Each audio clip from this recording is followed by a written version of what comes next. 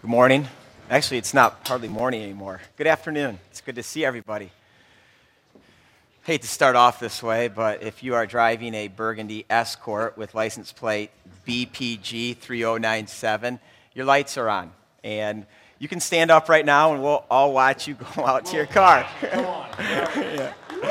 Yes, I love it. Awesome. Hey, better now than later. Yeah. Hey, just say a person after my own heart right there. Been there, done that way too many times. We're going to continue this biblical theme of the city that we started last week, and we got a lot to cover, so I want to dive right into it. If you don't have a Bible, just raise your hand. We'd love to get you one. Last week we looked at how just the Bible starts with a garden and it ends with the eternal city. And so you could really look at the Bible as a tale of two cities. The city of man, which we looked at in Babel last week, where everybody's out to make a name for themselves, or the city of God, the city that Pentecost produced, this missional community. And I think we're going to put a little bit more flesh, biblical flesh, on this idea this morning by looking at Genesis 18, the city of Sodom. Pray for me as we look at this. But let's stand for the reading of God's word. Genesis 18. We're going to be looking at much of this chapter, but we'll just start reading at verse 16. When the men got up to leave, I need to just explain a few things already. There are three men that came to visit Abraham to reassure Abraham of the promise of God, that this promise is going to be fulfilled in his life. And later on, the Bible called these men angels, one of which is the angel of the Lord. And I'll just kind of put my own take on the angel of the Lord in the Old Testament, especially anytime there's an animal sacrifice and the angel of the Lord there is present. I believe that's a theophany, pre-incarnate Jesus. And so I see Jesus all over the Old Testament. And so Jesus is in our story today. When the men got up to leave, they walked down towards Sodom, and Abraham walked along with them to see them on their way. And then the Lord said, "Shall I hide from Abraham what I'm about to do?" Even that's a crazy question. I mean, hey, should we hide what... We got these cool things that are going on in Crossroads. Should I tell you or not? Anyway, God's awesome. Shall I hide from Abraham what I'm about to do? Abraham will surely become a great and powerful nation, and all the nations on the earth will be blessed through him. For I've chosen him, so that he will direct his children and his household after him to keep the way of the Lord by doing what is right and just. And that right there, I'm not going to talk about that anymore, but I'd love for you to just even circle righteousness and justice there, because everything that we're going to look at is connected to that. For his household, to keep the way of the Lord by doing righteousness and justice. Here's the purpose: so that the Lord will bring about Abraham what he has promised him. And then the Lord said, "The outcry against Sodom and Gomorrah is so great, and their sin is so grievous, that I will go down to see if what they have done is as bad as the outcry that has reached me. If not, I will know." The men turned away and went towards Sodom, but Abraham remained standing before the Lord. And then Abraham approached him and said, "God, will you sweep away the righteous with the wicked? What if there are 50 righteous with the wicked? What if there are 50 righteous people in the city? Will you really sweep it away and not spare?" Spare there is the word forgive. Not spare, not forgive the place for the sake of the 50 righteous people in it. Far be it from you to do such a thing, to kill the righteousness with the wicked, treating the righteous and the wicked alike. Far be it from you. Will not the judge of all the earth do right? And the Lord said, if I find 50 righteous people in the city of Sodom, I will spare the whole place for their sake. And then Abraham spoke up again. Now that I've been so bold as to speak to the Lord, and I think he realized, wait a second, I might have been a little too bold that first time. God, I realize I am nothing but dust and ashes. But what if the number of righteous is 5 less than 50? Will you destroy the whole city because of those 5 people? If I find 40 there, God said, I will not destroy it. Once again, Abraham spoke to God. What if only 40 are found there? God said, for the sake of 40, I will not destroy it. And then Abraham said, may the Lord not be angry, but please let me speak. What if only 30 can be found there? And God answered, I will not do it if I find 30. Abraham said, now that I've been so bold as to speak to the Lord, what about 20? What if only 20 can be found there? God said, for the sake of 20, I will not destroy it. Then Abraham said, may the Lord not be angry, but let me speak just once more. What if only 10 people can be found there who are righteous? God answered, for the sake of 10, I will not destroy it. And when the Lord had finished speaking with Abraham, he left, and Abraham returned home. This is God's word. You can be seated.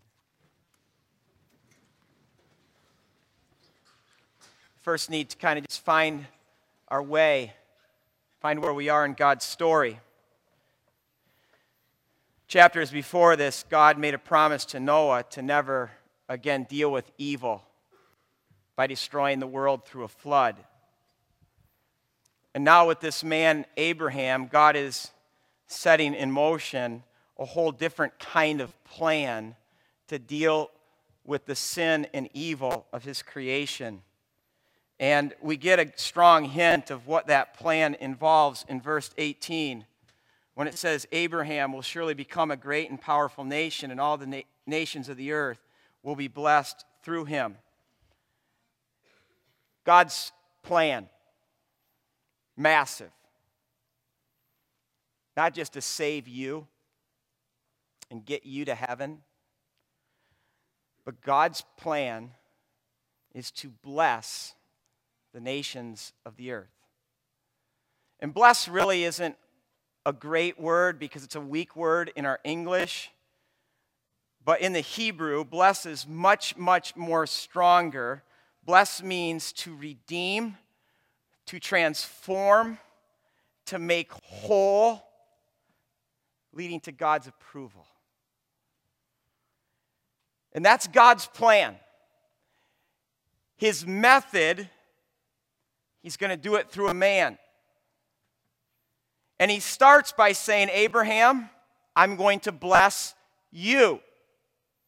I'm going to change you. I'm going to transform you. I'm going to make you whole. And you're going to be a treasure in my eyes. And then he says, now partner with me to bless, to change, to transform, to redeem the world. Partner with me. And I think in verse 17, this is why God said, should I not tell Abraham what I'm about to do? Of course God is going to tell Abraham what he's about to do, because God is partnering with Abraham, and Abraham is partnering with God. I want us to know this morning, this is exactly how God works. He first blesses us, changes us, transforms us, makes us whole, and then just looks at us as the delight of his heart. And then he says, all right, I've changed you, I've blessed you, go be a blessing. Okay? Partner with me. And that's why I think what we're going to look at today is incredibly important to this community. Because I pray to God that we are not just a community that's all about being blessed. That we're not a community that just, like a kid in the candy store, just keeps getting all the candy for himself, but that we are a people who understand that we've been blessed, changed, transformed, made whole to bless the nations, the world. And so really what we're talking about, and this was the lingo that Jesus used, we're talking about the kingdom of heaven. It's about God bringing shalom out of chaos. And when the kingdom of God breaks in, it always breaks out, producing the city of God, this missional, explosive community. If you're wondering what the kingdom of heaven or the city of God looks like, we're going to get a powerful picture of that today in Genesis chapter 18. We're going to see the kingdom of God in Abraham, and we're going to see the anti-kingdom in Sodom. And I really want to go back to verse 1 of chapter 18, because Abraham is sitting in his tent, the text says, in the heat of the day. Now, if you want a front row seat to the greatness of Abraham, the verse before this says, and Abraham was circumcised. No small thought, right, men? I mean, this is an old man here. And, of course, guys are like, let's not dwell on that right now too much. But last night I had my 12-year-old son, Gabe, here, and he gets in the car, and he said, I think he already kind of thought he knew what it was, but he said, Dad, what's circumcision? Dads, I'll let you explain that to your sons. I'm not going to do that today, okay? But then after I explained it to him, he said, Dad, did that hurt? Let's just say Abraham's probably in a little pain right now, okay? The next this describes these, and at this point in the game, they are strangers. They show up. What does he do? Now, if I'm Abraham, what I probably would do is I'd shut the door, the flap of my tent, and just kind of hope those strangers never saw me and just pass on by. But Abraham instantly runs to greet them. He then opens his home to them. He welcomes them in. He washes their feet. He kills the fatted calf. And the whole time you read there, you see Abraham just running around doing these things. In fact, the thing that blows me away is this. He and Sarah take 3 measurements of flour. Measurement there is a seah. Now, my little footnote says that's 20 quarts. I did a little search on a seah, and this is what I came up with. This is what scholars say a seah is. It's anywhere, one seah is anywhere from 12 to 20 quarts. So they just use 36 to 60 quarts of flour. For who? I mean, this is a ton of bread for 3 strangers. Now, what I want us to see is this is more than Abraham and Sarah just being like these nice, hospitable people. This is God saying, you want to know what the kingdom of God looks like? It's this. It's Abraham sitting at the gate of his tent, welcoming, serving, pouring his life out for strangers. And in so doing, he's being the city of God. And in so doing, the kingdom of heaven is breaking forth. Let me take this a little bit further.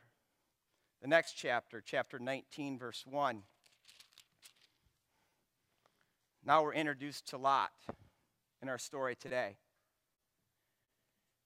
Lot's doing the same thing as Abraham, except instead of sitting at the gate of his tent, Lot is sitting at the gate of the city. Now, I want to just show you what a city would have looked like in that day. So if I could just have the PowerPoint, you can see how technologically advanced they would have been. And this is a drawing from some archaeologist. And the reason I want to show you this is because in that day, that was salvation. That's salvation right there. For the stranger or the alien, the city was the place that welcomed them. For the homeless, the city was the place that sheltered them.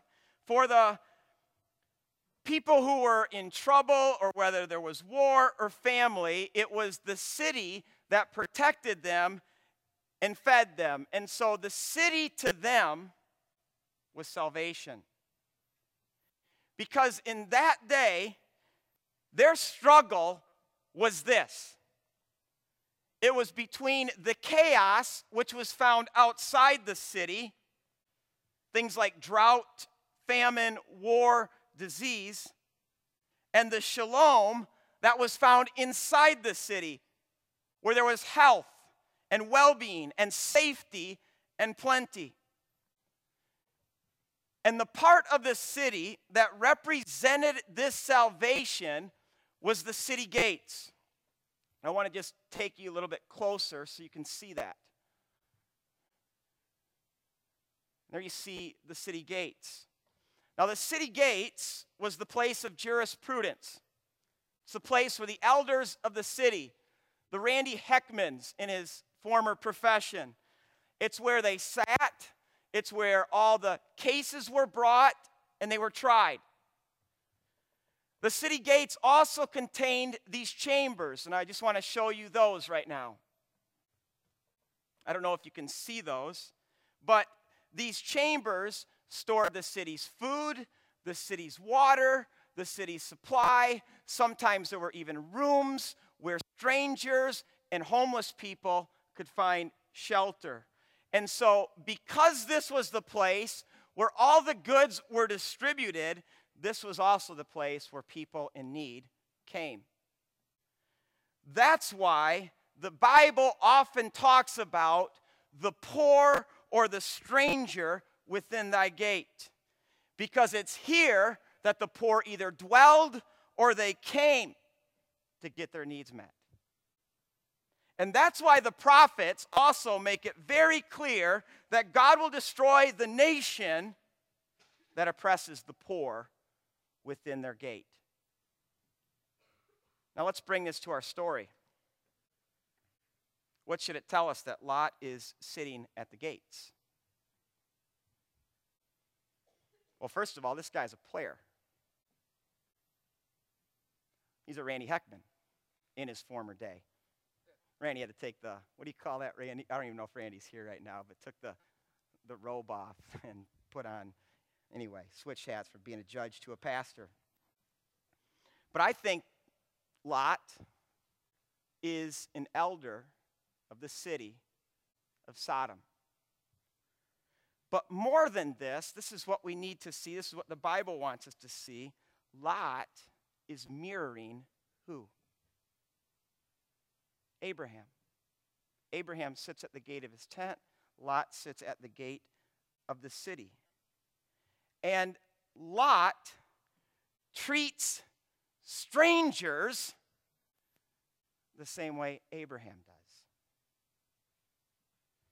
And I know if you read the next part, you're going to see how also Lot, he washes their feet, he welcomes them into his home. In fact, he provides a meal, it says in verse 3. I wish the NIV had the actual translation. The word there is feast. But then you keep reading, and the story gets more and more bizarre because the men of Sodom now surround his house and want those strangers to violate and abuse them. And Lot is willing to sacrifice his daughters. Now, for any dad here right now, it's just like, what? What? But I don't want to get stuck there, because I think what the Bible wants us to see is this, is that God's kingdom has everything to do with being city gates.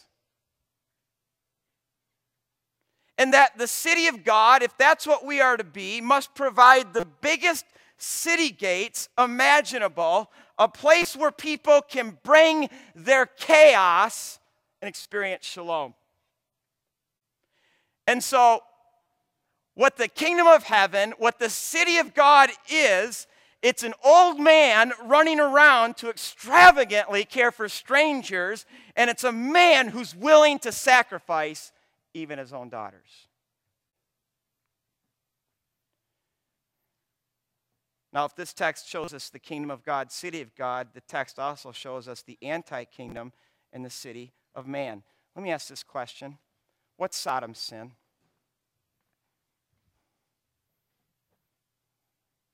Anybody want to? What's their sin? Homosexuality. We have words today in our English language as a result of the sin of Sodom. And I want to overgeneralize right now, and shame on me for doing that, but sometimes I just do that, but I'm going to think aloud for everyone. I think most of us, when we read this story and we see how angry God is, He's angry.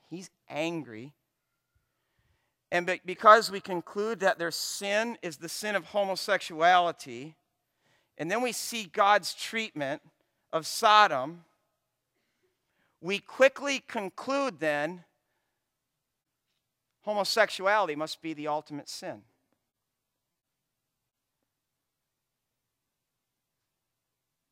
I want to talk about this just for a second, because the Church of Jesus Christ is blowing it big time in the issue of homosexuality. We live in one of two extremes. We're either over here in this extreme and say, well, sexuality isn't a sin. I mean, God made them that way, and if this is the way that God made them, we need to let them just be true to who they are. No big deal. Or we go to this extreme and say, homosexuality is not only a sin, it's the ultimate sin. Are you kidding me? Look at this text. And what I want to say, because I think this is what the Bible wants to say, is this. Yes, homosexuality and acting that out is a sin, but it's no worse than any other sin. And when we find ourselves just gasping, oh my goodness, this person struggles with homosexuality, but then we don't gasp when people live their lives in greed or jealousy or envy or gossip.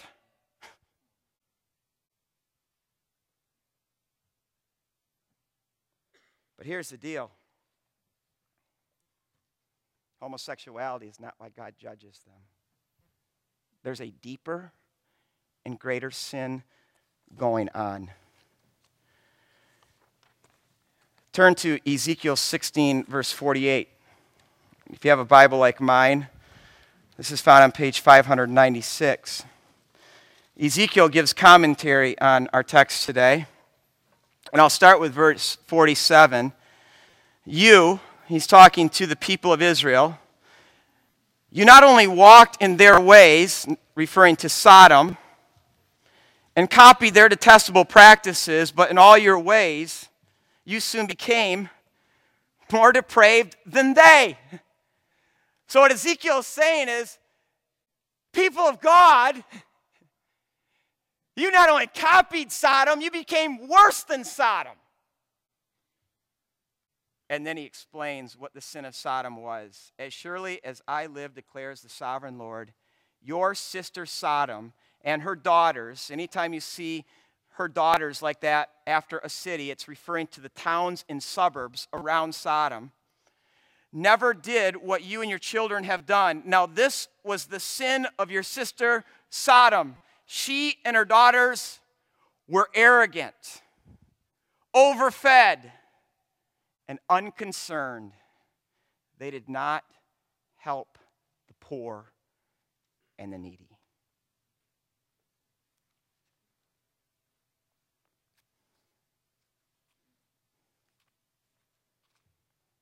That's my sin. I'm overfed. I live amongst a people who are overfed. I'm overdressed. I live amongst a people who are overdressed. I'm oversheltered and overhoused, and I live amongst a people who are oversheltered and overhoused. And because of this, and maybe I just need to say this is my heart, but I've become unconcerned for the poor and the needy.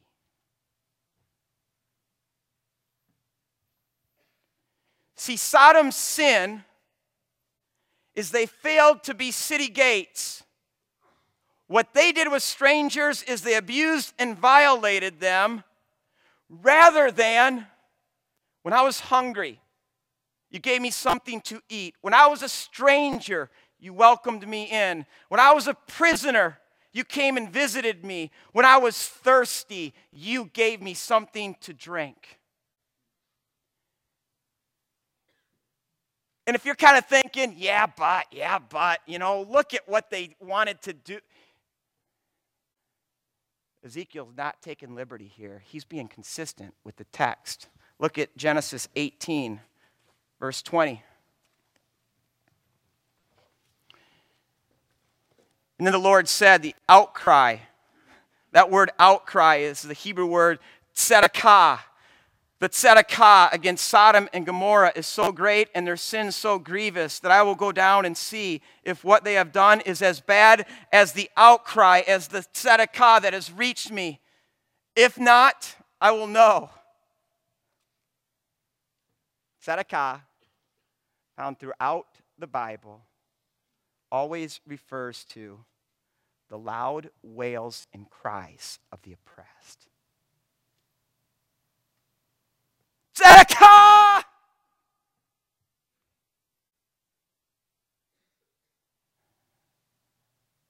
The first time it's used is in Genesis 4. And God says, Abel's blood, tzedakah, it cries out to me. In Exodus 2, another time where this word is used, this is when God's people are living as slaves under this harsh treatment of the Egyptian pharaohs. And God says, and they're tzedakah, I heard it. And God responds. And then all of a sudden, this whole thing comes full circle where God's people are no longer living as slaves, but God hears their cries. He hears their tzedakah. He makes them treasured possession. He places them in the promised land. And he says to them, listen to me.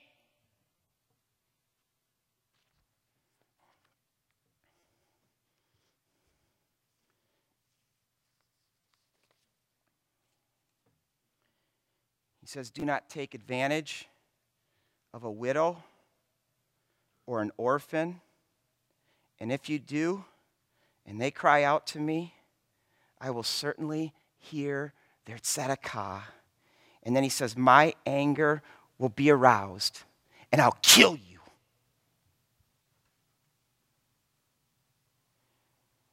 If the tzedakah of the orphan and the widow and the stranger within thy gates reaches my ears, I will kill you with the sword. And your wives will become widows, and your children fatherless.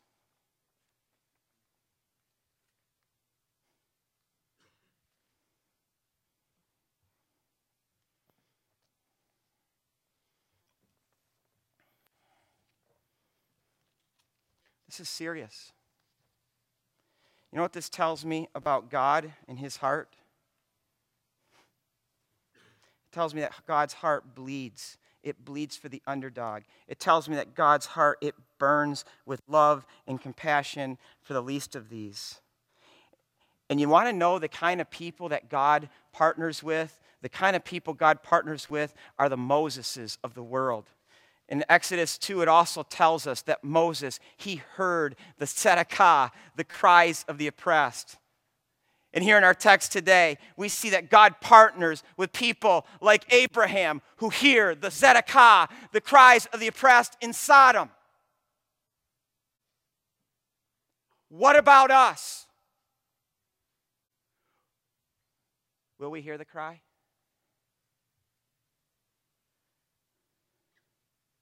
Can you hear the cry right now?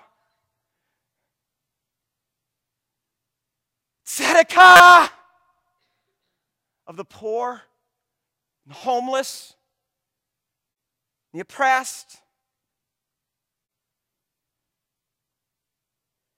See, this goes all the way back to partnership.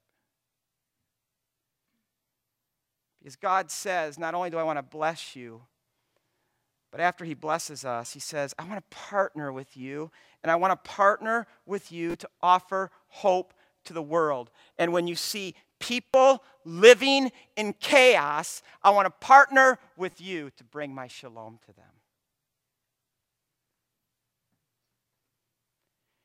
And so, God's people ought to never look at things like oppression and recession or potentially depression and ask questions like, where's God? Where's God in all this? The question for us ought to be, where are you? And where are you? And where are we? And if this is all we are, a gathering, receiving blessing,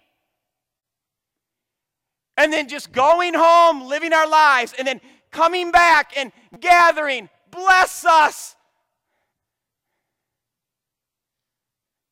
Read Isaiah 1. Read Isaiah 58. God says, I'm sick and tired of your sacred assemblies. I'm even sick of your prayers. I want you to partner with me to hear the tzedakah of that world out there.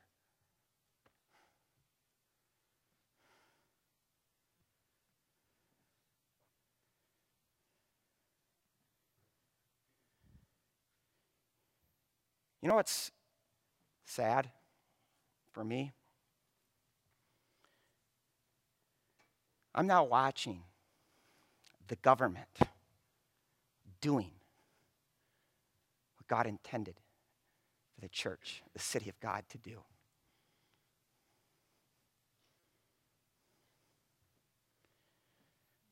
Is your life, I just want to ask a few questions. Is your life city gates? Do poor, needy, hurting people come to you? Or let me take this to your street corner. Do neighbors know that you're the kind of person or the kind of family that if they're in need, I know what door to knock on. I know where I'm going.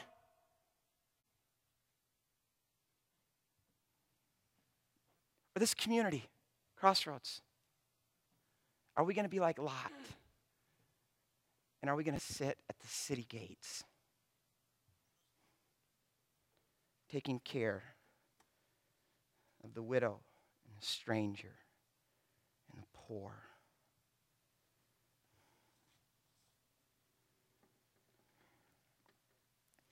One application that's been in my heart, and I'm not ready to preach this yet because I got to still wrap my mind and heart around it, but it could come out someday. But when God placed his people in the promised land, one of the things he said was this. He said, don't cut the corners of your field. I have to understand, when he put them in the promised land, all the ancient markers were already there and ready. So Family of Insalcoma would be given a field like this, about the size of this gym, and this would be all that I owned. This would be it. And God says, don't cut the corners. What I like about this is he never specifies how big the corner is. So you could know how generous Rod is just by walking past my field and saying, whoa, that's a small corner, or whoa, that guy's generous. I was thinking, now how do I apply that concept to today? And I know it's this. I know it's not just saying, hey, I'm giving up Starbucks, so I got a couple extra dollars to give away, or giving up a couple pizzas every week so I can give that away. I think it's much greater. I think it's me determining that my garage is always going to be open and that the world knows it, and anyone in need can anytime come into my garage and take whatever they want. And it might even go beyond that. It might be, hey, world, not only is my garage open, but the doors of my house, I'm no longer locking them, and if you have need, come, take. Whether it be my dishwasher, or whether it be my chair, or my table, or my TV, or whatever it is, if you have something that you need, take it. And some of us, I know, we're just thinking, no. You're going to be taken advantage of. You know why we conclude that? Because instinctively, we all have been taught to think what we have is mine. It's mine. Are you kidding me? There are people working a whole lot harder than you and I who have but nothing. And this is no more radical than anything I read in Acts chapter 2. Oh, I got to get going. All right. Not only does God call Abraham and us to be city gates. Oh, I wonder what my problem was. I dropped my notes on the ground. But God also calls us to be priests. See, that's what Abraham is in our text. Abraham is a priest. And don't let that word intimidate you, because priests are simply people who have real fellowship and real intimacy with God. They not just know about God, they know Him. Their lives are infected with Him. They live and breathe the presence of God. That's a priest. And a priest's purpose in the world is to bring people to God, or better yet, to bring God to people. And this is Abraham. This describes Abraham. Abraham's a person who knows God, he walks with God, he hears God's voice, he knows God's heart. Abraham, in the truest sense of the word, is a friend of God. I love how Abraham prays, because it shows the intimacy that he has with God. First of all, there's just incredible, incredible humility. Because he knows who God is, and he knows who he is. In light of God, all he can say is, dust and ashes, dust and ashes. Isaiah prayed the same thing. Woe is me. People know God always feel like dust and ashes before a holy God. But not only is this guy humble, but he also has this amazing confidence and boldness. In fact, the text says Abraham approaches God, and the word approaches there is a technical term. It's what an attorney does when he approaches the judge, when he approaches the bench. Now, not only can that be intimidating, but I want to also add to this, remember, this is a time when people thought they might die if they had to approach God. That's why Jacob at Penuel said, I saw God face to face, yet my life was spared. And so what Abraham is demonstrating here is serious guts. He's risking his life, but not only does he show guts, he has chutzpah. What I see Abraham doing is I see him taking this intimate walk he has with God and using it as leverage. The prayer of a righteous man leverages much. And he kind of just takes God by the shirt tails. And once he gets him, it's like he's not going to let go. He's not going to let go. He's going to keep pestering God and begging God until he gets what he wants. Now, we are all instinctively thinking you can't pray that way. And I want to say God longs for us to pray this way. To just pester him.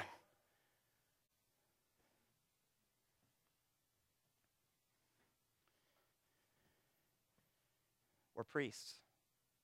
You know that? New Testament said we're a royal priesthood. And so you're not just looking at the priest, the only priest in this church. I'm looking at the priests right now. You guys are all priests.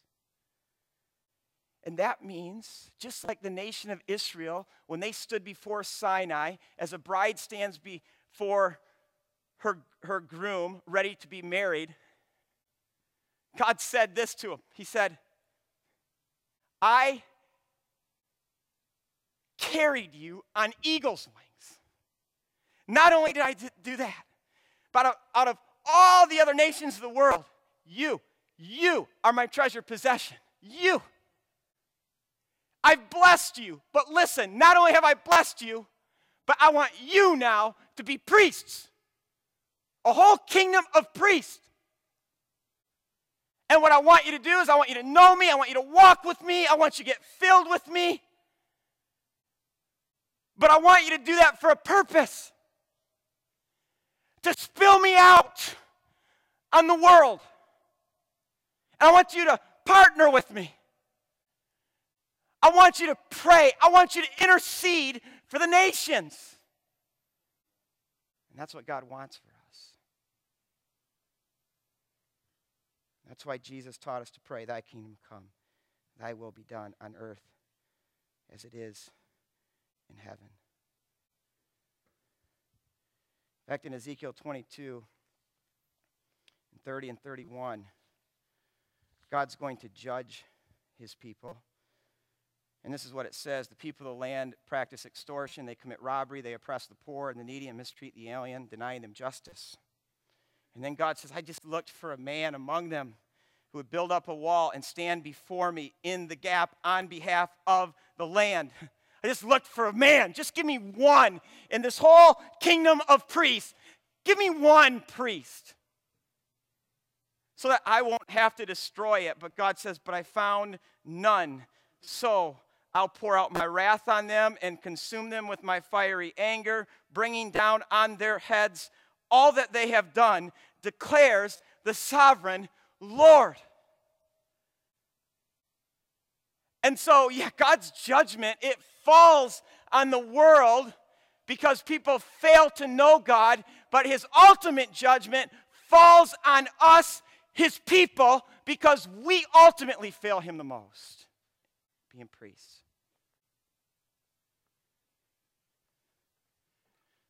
Why do people go to hell? You ever thought that? It's because they're so bad, so evil. This text tells me people go to hell because they don't have a mediator, someone who will stand in the gap and plead for them, because they don't have a great high priest. This is what Abraham was to Sodom. This is what Moses was for his people. This is what God's people are to be to the world and to the nations. Who are you standing in the gap for right now? Could be a husband. Could be a son or a daughter. About your street corner. People you pass every single day. Neighbors, co-workers. Are you pleading on God's behalf for them? When's the last time you prayed with tears in your eyes and a fire in your gut for revival?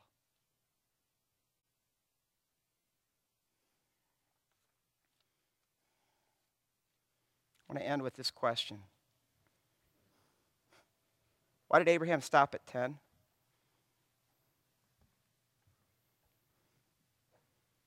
It's almost shocking. I mean, it's like he's got God on the ropes and then he just quits and goes home. I mean, I read this and I just kind of expect Abraham to say, okay, God, I've seen your grace. It is amazing. But please, may I make just one more request? Oh God, the sake of one, would you forgive and spare the city? But he doesn't. He runs out of guts. He runs out of chutzpah. He quits. He goes home. And I think the reason Abraham does this is because he knows he doesn't have a truly righteous person in that city. It's not Lot. And even as righteous as Abraham is, it's not Abraham, and Abraham knows it. But our Bible doesn't stop here. And praise God, because the whole central plot line of this book I'm holding is that God does spare the many, the wicked many, for the sake of the one.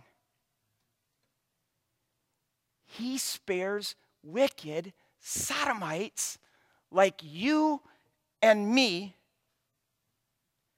because of the righteous one.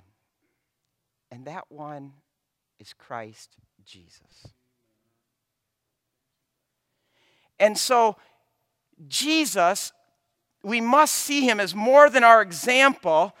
We got to see Jesus as our great high priest, because he's like Abraham, who not only risked his life, but look at our high priest. He gives his life.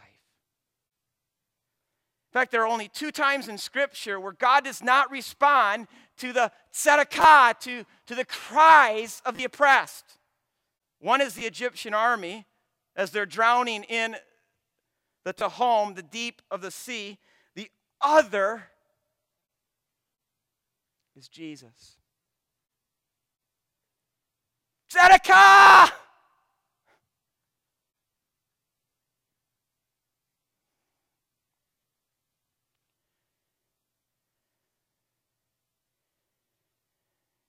As he cries that, he is suffering the depths of hell. And God is placing on him all his wrath for all sin, for all time. And not only does Jesus cry out, tzedakah, but there on the cross, he hangs as our great high priest. Father, forgive them. Spare them. For the sake of the righteous one, would you spare the wicked many? And God's answer is yes. And Jesus never goes home. He never quits. In fact, right now, this is such an awesome thought. He's interceding for you and he's interceding for me. This is what it says in Hebrews 7. But because Jesus lives forever and has a permanent priesthood, therefore he's able to save completely those who come to God through him, because he always lives to intercede for them. Always. And in the eternal city, the gates, it says there in Revelation 21, are always open for the poor in spirit who enter the kingdom of heaven. How dare we? How dare we, as people so blessed of God, not be city gates and priests interceding for this world? Let's pray.